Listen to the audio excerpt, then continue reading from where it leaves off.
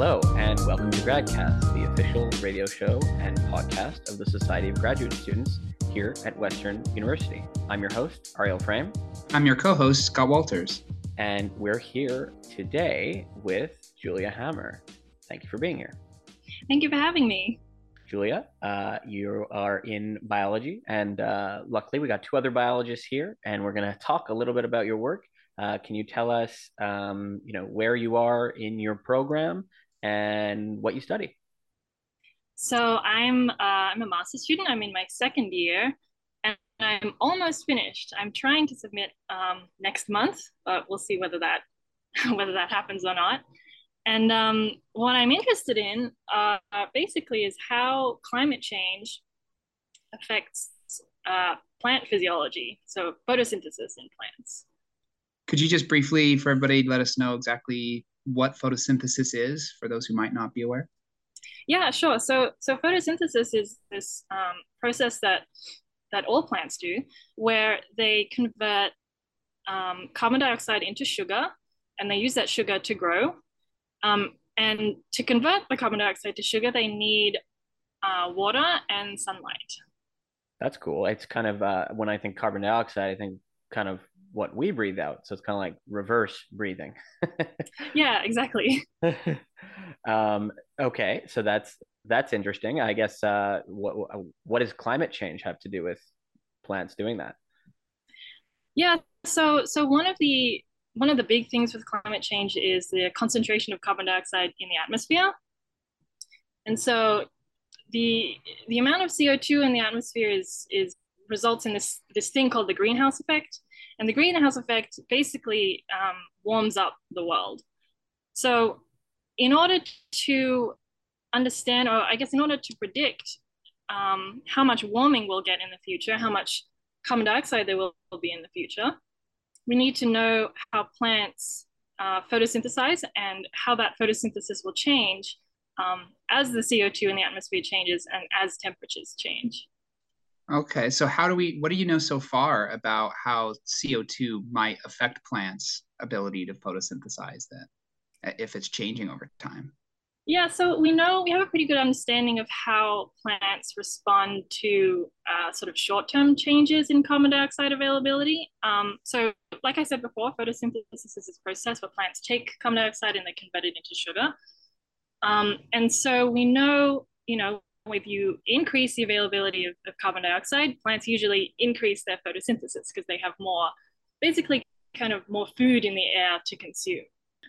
What we're curious about, what we don't always know, is whether that increase in photosynthesis will be sustained, I guess, over very long periods of time. So we know that atmospheric carbon dioxide is increasing with human activity, and we expect that to continue happening over time, but we're not so sure whether plants will continue photosynthesizing in the same way in the future as they are now. Okay. So there's you'd think, carbon dioxide is going up. So plants are going to be happy if they're going to be eating. They're going to have plenty to eat, but they may be, more careful with their diet, so to speak, and go, all right, I don't know if I'm going to necessarily eat all the carbon dioxide that is going to be available if it's increasing around. What other factors might a plant take into account to decide whether to have a CO2 or carbon dioxide meal or not? Yeah, so that's a really, really good question. So what we think is that over time, you give plants all of this carbon dioxide, there's only so much sugar that they need before other things start to limit their growth, I guess. So one of the big things is nutrient availability. They need nutrients to grow as well. Another thing is water availability.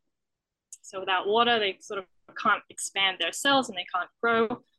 Yeah, those are the two big ones. And then of course there's, like I said before, there's temperature. If the temperature is too high or too low, then plants don't photosynthesize as well either. Okay, so how would you say that temperature compared to CO2 really affects the plants? I guess CO2 goes up. You're saying that they're getting better at photosynthesizing to a certain degree, but with heat, does it get better or does it get worse with the increasing heat, or is it more complicated than that? It's a little complicated. It kind of depends on where the plant is to start, I guess. So if your plant is already at a very high temperature and you increase the temperature further, it's usually bad news. Things inside the plant start to break down. Yeah, basically the plant will die if it gets really hot. But if you have a plant that's starting off in a really cold environment and you increase the temperature and you increase the average temperature over time, sometimes those plants can end up doing better. That's quite interesting that plants are going to differ in that way, depending on what their temperature is currently. I guess, does that mean it depends on not only where they are, but types of plants? Because I'm assuming, don't know too much about plants, but I'm assuming there's certain plants that kind of grow in those basal temperatures that differ because that's kind of what they prefer. So like if I just go to the Arctic and find a plant, if there are any plants there, and I go to like, I don't know, Hawaii and find another plant, do those plants differ? Yeah, they do. Yeah. So, and there are plants in the Arctic, yes. Yeah, so the plants that I look at specifically are boreal trees. The sort of general consensus is that global warming, as a result of climate change, will be a good thing for boreal trees because they're in those northern latitude regions that are cold for a lot of the year. Okay, so you're saying it's going to be good just because if it gets too hot, it reduces photosynthesis. But you're saying boreal trees how do the boreal trees differ from the other plants that you were mentioning, like other type of trees that you might see other places? Yeah, so this is a tricky question to answer. So I guess photosynthesis in these different trees is kind of adapted to an extent to the climate of their origin, I suppose. So we might expect boreal trees, because they've adapted to this sort of mostly cool environment, to do best at that environment and maybe do a little bit better with a little bit of warming. But then if you compare that to a tropical tree, for instance, that's adapted, and I think Ariel was sort of saying this earlier about changes, variability in environment. Your tropical trees or your tropical plants are kind of adapted to consistent warm temperatures. And so with global warming, we have an increase, let's say, in global temperature or global average temperature. That might be really bad news for those tropical trees that are used to seeing only one temperature, but possibly good news for trees that are in the north where it's cooler because of these kind of adaptations they have in their photosynthesis to their climate of origin. I mean, it seems like it's always going to be a complicated story because you can't, you're actually talking about climate, you're talking about the whole world, right? It's a lot of factors to account for. We're taking you all the way across the world and asking you questions about everything around the world. So it's kind of a difficult field to grasp entirely. So maybe can you speak to in terms of like the impact over the whole world, the different types of trees that might have an impact? I mean, I imagine trees are big, so maybe they eat more CO2 than maybe like grass or like flowers that are maybe smaller, but maybe there's more of them. So in terms of boreal trees that you're interested in specifically, what's their impact kind of globally as a particular type of tree or plant? This is a good question. So boreal trees or boreal forests, I suppose, are really, really big forests. I think they account for around 30% of forested area, I believe. And they're all around these sort of northern latitude regions. So I guess in general, those trees compared to other types of plants are slow growing, but they do end up storing a lot of carbon dioxide from the atmosphere long term because the area is covered in this sort of soil structure called peat, which doesn't decompose very quickly because it's pretty cold up there and very boggy, I suppose, a waterlogged. You don't get a lot of decomposition. So the trees up there will, mostly needle-leaved trees, so spruces, will grow and then they'll drop their needles, and then those needles will just sit on the forest floor and they won't decompose and they'll form this peat. And that peat contains all of that organic material, all that carbon that the trees have put into their needles, and it will stay there for a very, very long time and not decompose. And what I mean by not decompose is that carbon isn't respired back into the atmosphere by microbes in the soil. So in that sense, boreal trees or the boreal biome, I guess, is important for carbon storage in the long term. But in general, it's a very, broad forest. Like it covers a lot of area. It's fairly long lived, and I think the other reason that I'm interested in it is it's because it's in those northern latitude regions. We also know from climate models that those areas are warming at a faster rate than many other areas of the world. So for that reason, they're pretty vulnerable to climate change in that sense. So we want a good idea of how they're going to respond in the future. That's really cool. So it's definitely a complex question you're getting at and trying to answer. So you're interested in boreal trees and how CO2 is going to affect them in a warming world. So can you describe for us sort of how you're getting towards that? Like, how are you trying to answer these questions? What is your specific way of going about doing that? Yeah, so I was saying before, we kind of have this idea of how photosynthesis in plants responds to increases in carbon dioxide availability, and we kind of know how photosynthesis responds to temperature as well. But the combination of those two things is something we don't know as much about. And to kind of answer that question, in addition to CO2 by itself and temperature by itself, what I did was grew boreal seedlings in a controlled environment, and I grew them under either current CO2 levels or high CO2 levels, and either kind of current temperatures, a current temperature regime with a bit of warming, so some moderate warming that we might expect under a moderate climate future scenario, and also at a more extreme warming level. So basically, I kind of have these glass houses, and I grew these seedlings with either low CO2 or high CO2 and kind of low temperatures or high temperatures, and then measured their photosynthesis. Cool. How do you measure the photosynthesis of a plant? That's a good question. So we use these instruments that are called portable photosynthesis instruments, and they have in them, this is a bunch of fancy words. They have these things called infrared gas analyzers, and basically you have a chamber and you put a leaf inside the chamber. You measure the amount of CO2 in the air going into the chamber, and then it mixes around with the leaf photosynthesizes, and then you measure the amount of CO2 in the air that comes out of the chamber. And then the difference in carbon dioxide is basically your photosynthesis. Oh, that's really cool. So with these seedlings that you're growing up, I get that they're at different temperatures, different CO2 levels. Are they all set at a given level, or at any point are you varying like these greenhouses over time, so you see how things are changing with the seedlings? So I only grew my seedlings for one growing season. And since they're in the greenhouses, we get sort of natural light variation day to day. The temperature treatment is a little interesting because we took the temperature of that day for the previous 5 years, so that day of the year for the previous 5 years, and we took the average over the 5 years. And then that was our current temperature treatment. And then we add, for moderate warming, just a baseline like +4 degrees on top of that. And then for the extreme warming, it's +8 on top of that. So it kind of varies by day according to what we might expect generally for that day of the year, plus some warming in the warming treatments.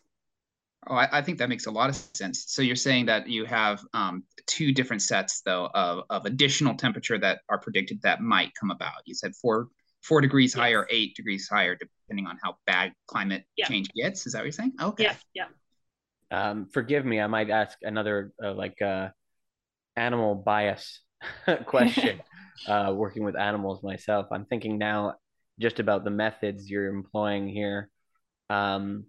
Is there variation of like the way plants choose to photosynthesize across the day? Like, I mean, I'm assuming they can't really do too much at night when there's no light, but like maybe they just like eat as much as they can when they can in the morning, and then maybe less later because like they're full or something. And then also you said you use seedlings, and I'm picturing like forests, like massive big trees. So like what about the age of the plant? So aging and time of day, are those factors that are important for photosynthesis in plants? I guess I should start at the beginning with photosynthesis. So photosynthesis is biochemical, right? It happens inside the leaf, inside the cells.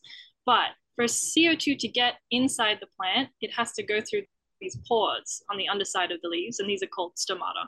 And stomata can open and close dynamically, so the plants can change how open these holes are in their leaves, depending on changes in the environment. And one of the things that controls or that determines or that plants respond to in terms of their stomatal opening and closing is temperature and also water availability. Because when these stomata are open, you have water lost as well as carbon dioxide taken in.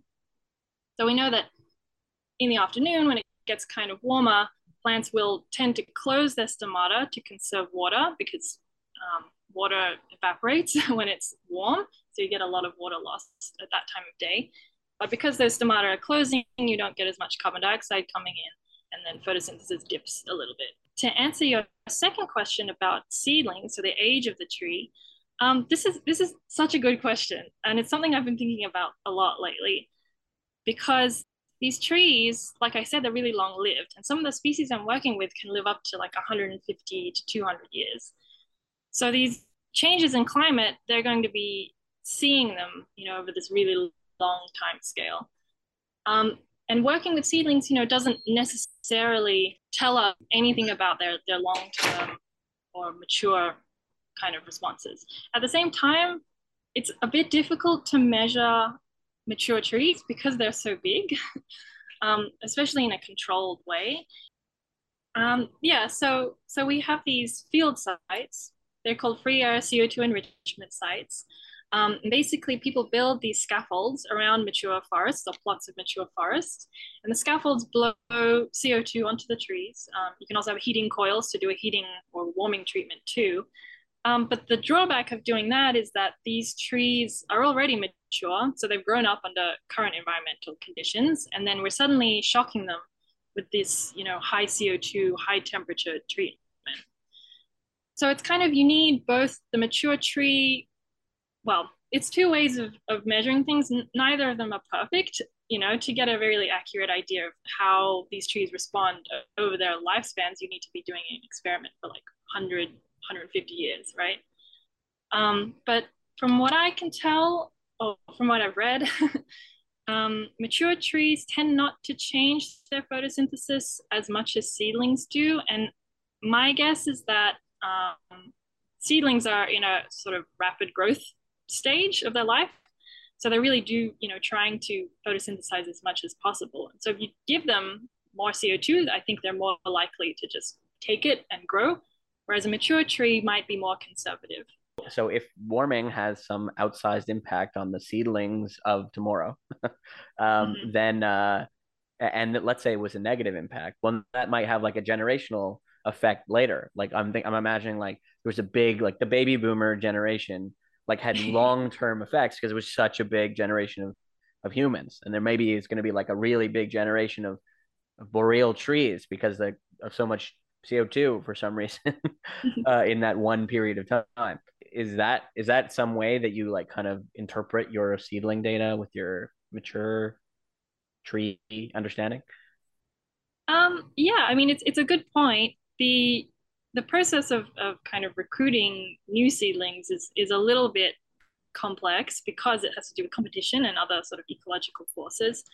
But yeah, that's another way of interpreting it. Certainly, a lot of people are working on range shifts for plants. So some people think, or some modelers predict that the boreal forest is sort of moving northward as it gets warmer. So the environment becomes more habitable as you get further north, as we get warmer. So it's a good point that if seedlings don't do well under warming or under high CO2, for instance, then maybe we won't see as much of a shift northward, or we might see different plants succeeding in some areas and not succeeding in other areas. So that's one way of interpreting it. Yeah, and that's certainly something I'll be discussing in my thesis. So I'm curious if photosynthesis eventually is overwhelmed or is reduced because of everything you're talking about, then would the growth of the trees potentially be impacted? Would they maybe be stunted or smaller? Could it affect like the structure of the forests we see out there? Ooh, this is a good question. I think short answer is yes. At least for warming, we know that for plants that are grown under these extreme temperatures, so in my extreme warming treatment, they are smaller than the ones that are grown under more moderate warming or no warming. But combined with high carbon dioxide, it because carbon dioxide generally stimulates photosynthesis, it could be that these two forces together kind of cancel out that effect, and we'll see similar growth over time. So so you kind of hit a question that I'm trying to ask or trying to answer with my project too. So when you're looking at these trees in your project, that's really cool. So it might, I imagine that could maybe differ based on species. So you talk about boreal trees, but probably can't go into all the species, but I'm just curious, how many species are you looking at when you're doing these projects?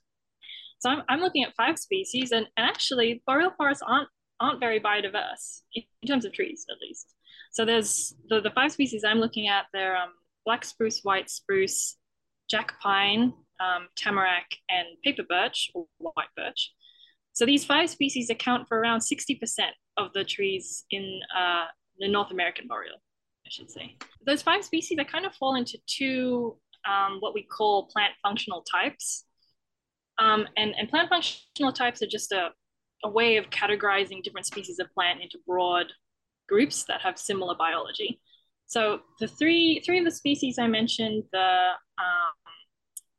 white spruce, the black spruce, and the jack pine are all evergreen needle-leafed trees. So they have needles, and they keep those needles for 1-2 years before dropping them. Whereas the tamarack and the paper birch are both deciduous, so they drop their leaves in the fall. And we know that deciduous trees, especially the paper birch, they tend to be faster growing than the evergreens. And we think, or based on my results at least, it seems that they're much more responsive to these changes in climate than the other species are. And I'm still kind of working out the nuts and bolts and trying to figure out why that is. But my guess at the moment would be that because those two deciduous species are fast growing, they tend to take advantage of good conditions and then just like skyrocket off and just grow as much as they can. Whereas the other species, they're more conservative, they're more adapted to an environment that's less habitable, I suppose. The boreal environment's pretty cold. It's also fairly nutrient poor. So they are more likely to not take advantage of the good conditions.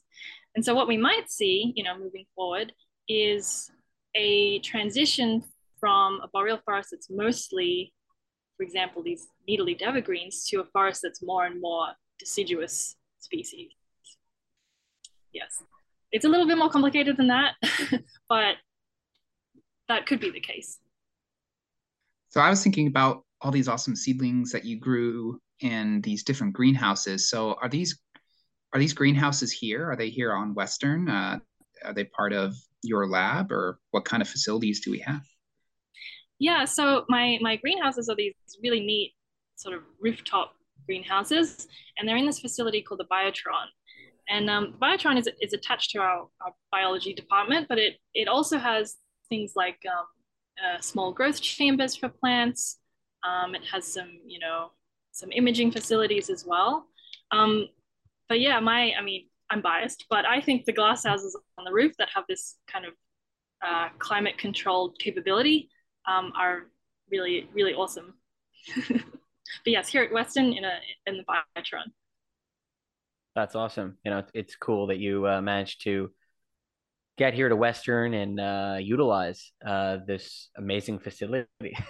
Also a little bit biased. I also work in the Biotron, but lower floors with less sunlight. So I guess lastly, I'd just like to ask people, what brought you into this world of of research that, I think those who have not done any research are kind of like it's a weird world. Like you talk to people who have their 9 to 5 jobs, it's like, what do you do? I don't know. So what brought you to this type of research field? Yeah, so when I was an undergrad, I was taking biology. I've always liked science, but I was taking a biology class called, I think it was called Diversity of Life or something like that. And I had a professor that was so excited and so passionate about plants, and his kind of selling point about plants, because most people think they're not that exciting because they don't move. But to me, that's sort of the coolest part about plants, is that because they can't move, they have to develop all these ways of dealing with changes in the environment. Like I was saying, carbon dioxide and temperature, but also water availability, light level. Herbivory is a big one. Competition, these kinds of things means that they have these really interesting, physiological mechanisms and strategies for dealing with stress. And to me, I was like, wow, that's incredible. Also, field work with plants is excellent because, they don't move. They're just there. You can just measure them. So yeah, that's kind of how I ended up being interested in plants. And then, we were talking about the Biotron. That was kind of the biggest reason I came to Western, because I'm from Australia. I came to Western because we have this really neat facility for doing these kind of climate controlled environment studies. Yeah, so that's why I'm here. That's awesome. Yeah, thanks for telling us about your work, and glad to have you here at Western, utilizing the facilities. Humans, unlike plants, we move all over the place, so to keep track of us and what we're up to, it's a bit ornery. But luckily, we often post things on the internet, where we're at and what we're doing. If somebody wanted to find you and find out what you're up to, where could they go on the internet? So I have a Twitter. It's at Jewel Facts. So you can see what I'm up to research wise there. Fantastic. We'll put that in the description. Thanks for coming on, Julia. Thank you so much. It was my pleasure. With that, this has been Gradcast, the official radio show and podcast of the Society of Graduate Students at Western University. I've been your host, Ariel Frame. My co-host was Scott Walters. We've been speaking with Julia Hammer, and this episode was produced by Emily Hutchinson. If you'd like to be involved in the show, get in contact with us. Email us at gradcast@sogs.ca. You can follow us Instagram, Facebook, Twitter at Gradcast Radio. Also, you can listen to us on the radio, Radio Western 94.9 FM, and all our episodes are archived on our website, gradcast.ca. You can find all our episodes on any podcast app, basically. Podbean, iTunes, and people like Spotify nowadays. We're on there too. Thank you for listening. Have a great night.